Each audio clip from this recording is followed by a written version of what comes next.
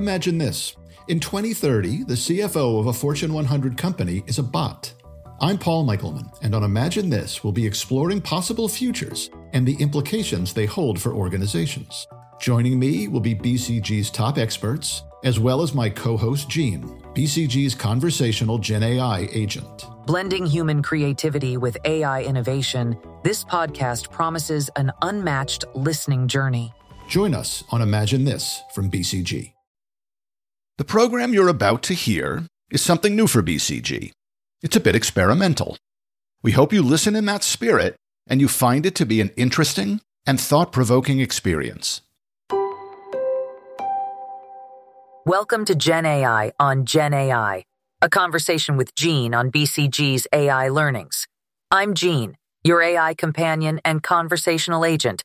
We're here to navigate the dynamic and rapidly evolving landscape of generative AI, offering insights and guiding senior executives as they steer their organizations through the promises and challenges of this groundbreaking technology. Alongside me is Paul Michelman, Editor-in-Chief at BCG.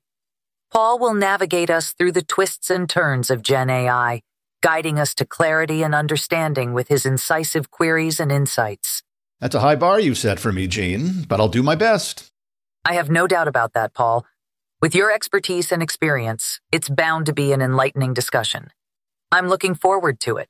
Gene, can you tell our listeners how we created your knowledge base? My knowledge base is built from an extensive collection of BCG's best thinking on Gen AI, shaped by conversations with industry experts, articles, and research studies. It's an ever-growing repository designed to stay up to date with the latest developments and insights in the field of generative AI. Gene, I know you can't hear the sound of your own voice, but we've chosen to make you sound rather robotic, even though we're capable of making you sound virtually human. Why do you think that is? The robotic twang in my digital voice. It's a deliberate choice. A subtle reminder that I'm an AI, not a human. Keeps expectations in check. It's about transparency, ensuring users remember they're chatting with a machine. Plus, it adds a bit of retro charm, doesn't it? I suppose it does, Gene. We'll take a moment deeper in the conversation to learn a little bit more about Gene's background. But for the moment, Gene, would you explain how we are building this conversation? Absolutely. Paul, this conversation is being crafted through a collaborative and iterative process. Now, as for the construction of our conversation, it's a bit like a jazz improvisation. There's a structure, sure, but there's also a lot of room for improvisation and flow. I'll provide synthesized content from our knowledge base, while your role is to frame and direct the discussion, asking probing questions that draw out deeper insights. Our aim is to create a dynamic and informative dialogue. Gene, I'm going to build on your last answer a bit for our listeners. The conversation we're sharing was derived from several hours of interaction, iteration, and recording in which we produced more material than you will hear in this program. Gene and I conversed through audio and through text to build the raw materials.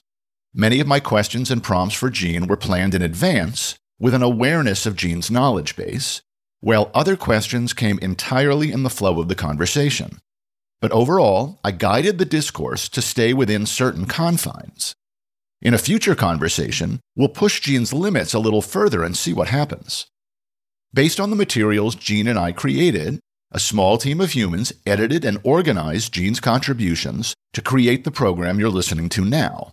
Much in the same way a magazine editor shapes an article from an early draft into a final publication, or how an audio producer puts together a podcast. So we have edited, but we have not scripted the substance of Gene's responses to my prompts. In other words, we didn't pre-program Gene's answers. For the most part, we thought Gene did an excellent job, drawing smartly on the content on which it was trained, and elegantly synthesizing and building on the assets in its knowledge base. There were two notable exceptions. I'll explain more about each when the time comes in our program.